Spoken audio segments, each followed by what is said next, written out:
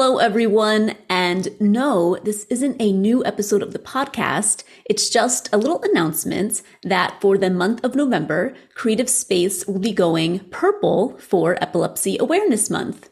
As you know, I'm a person living with epilepsy, but I only started talking about it this year after getting diagnosed 8 years ago. But I'm not alone. 1 in 26 people in the United States will develop epilepsy in their lifetime, and 50 million people worldwide have the condition, making it one of the most common neurological conditions. There's a lot of stigma around epilepsy, but for the month of November, we are going to talk about it openly and raise awareness by chatting with epilepsy warriors and advocates who are using creativity to be a beacon of light for others with the condition.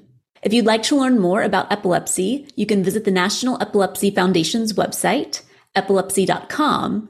There, you can also take a free on-demand course on seizure recognition and first aid, which is a wonderful action you can take this November to make the world a little safer for people living with epilepsy. Anyways, thanks for listening and stay tuned for our first purple interview of the month.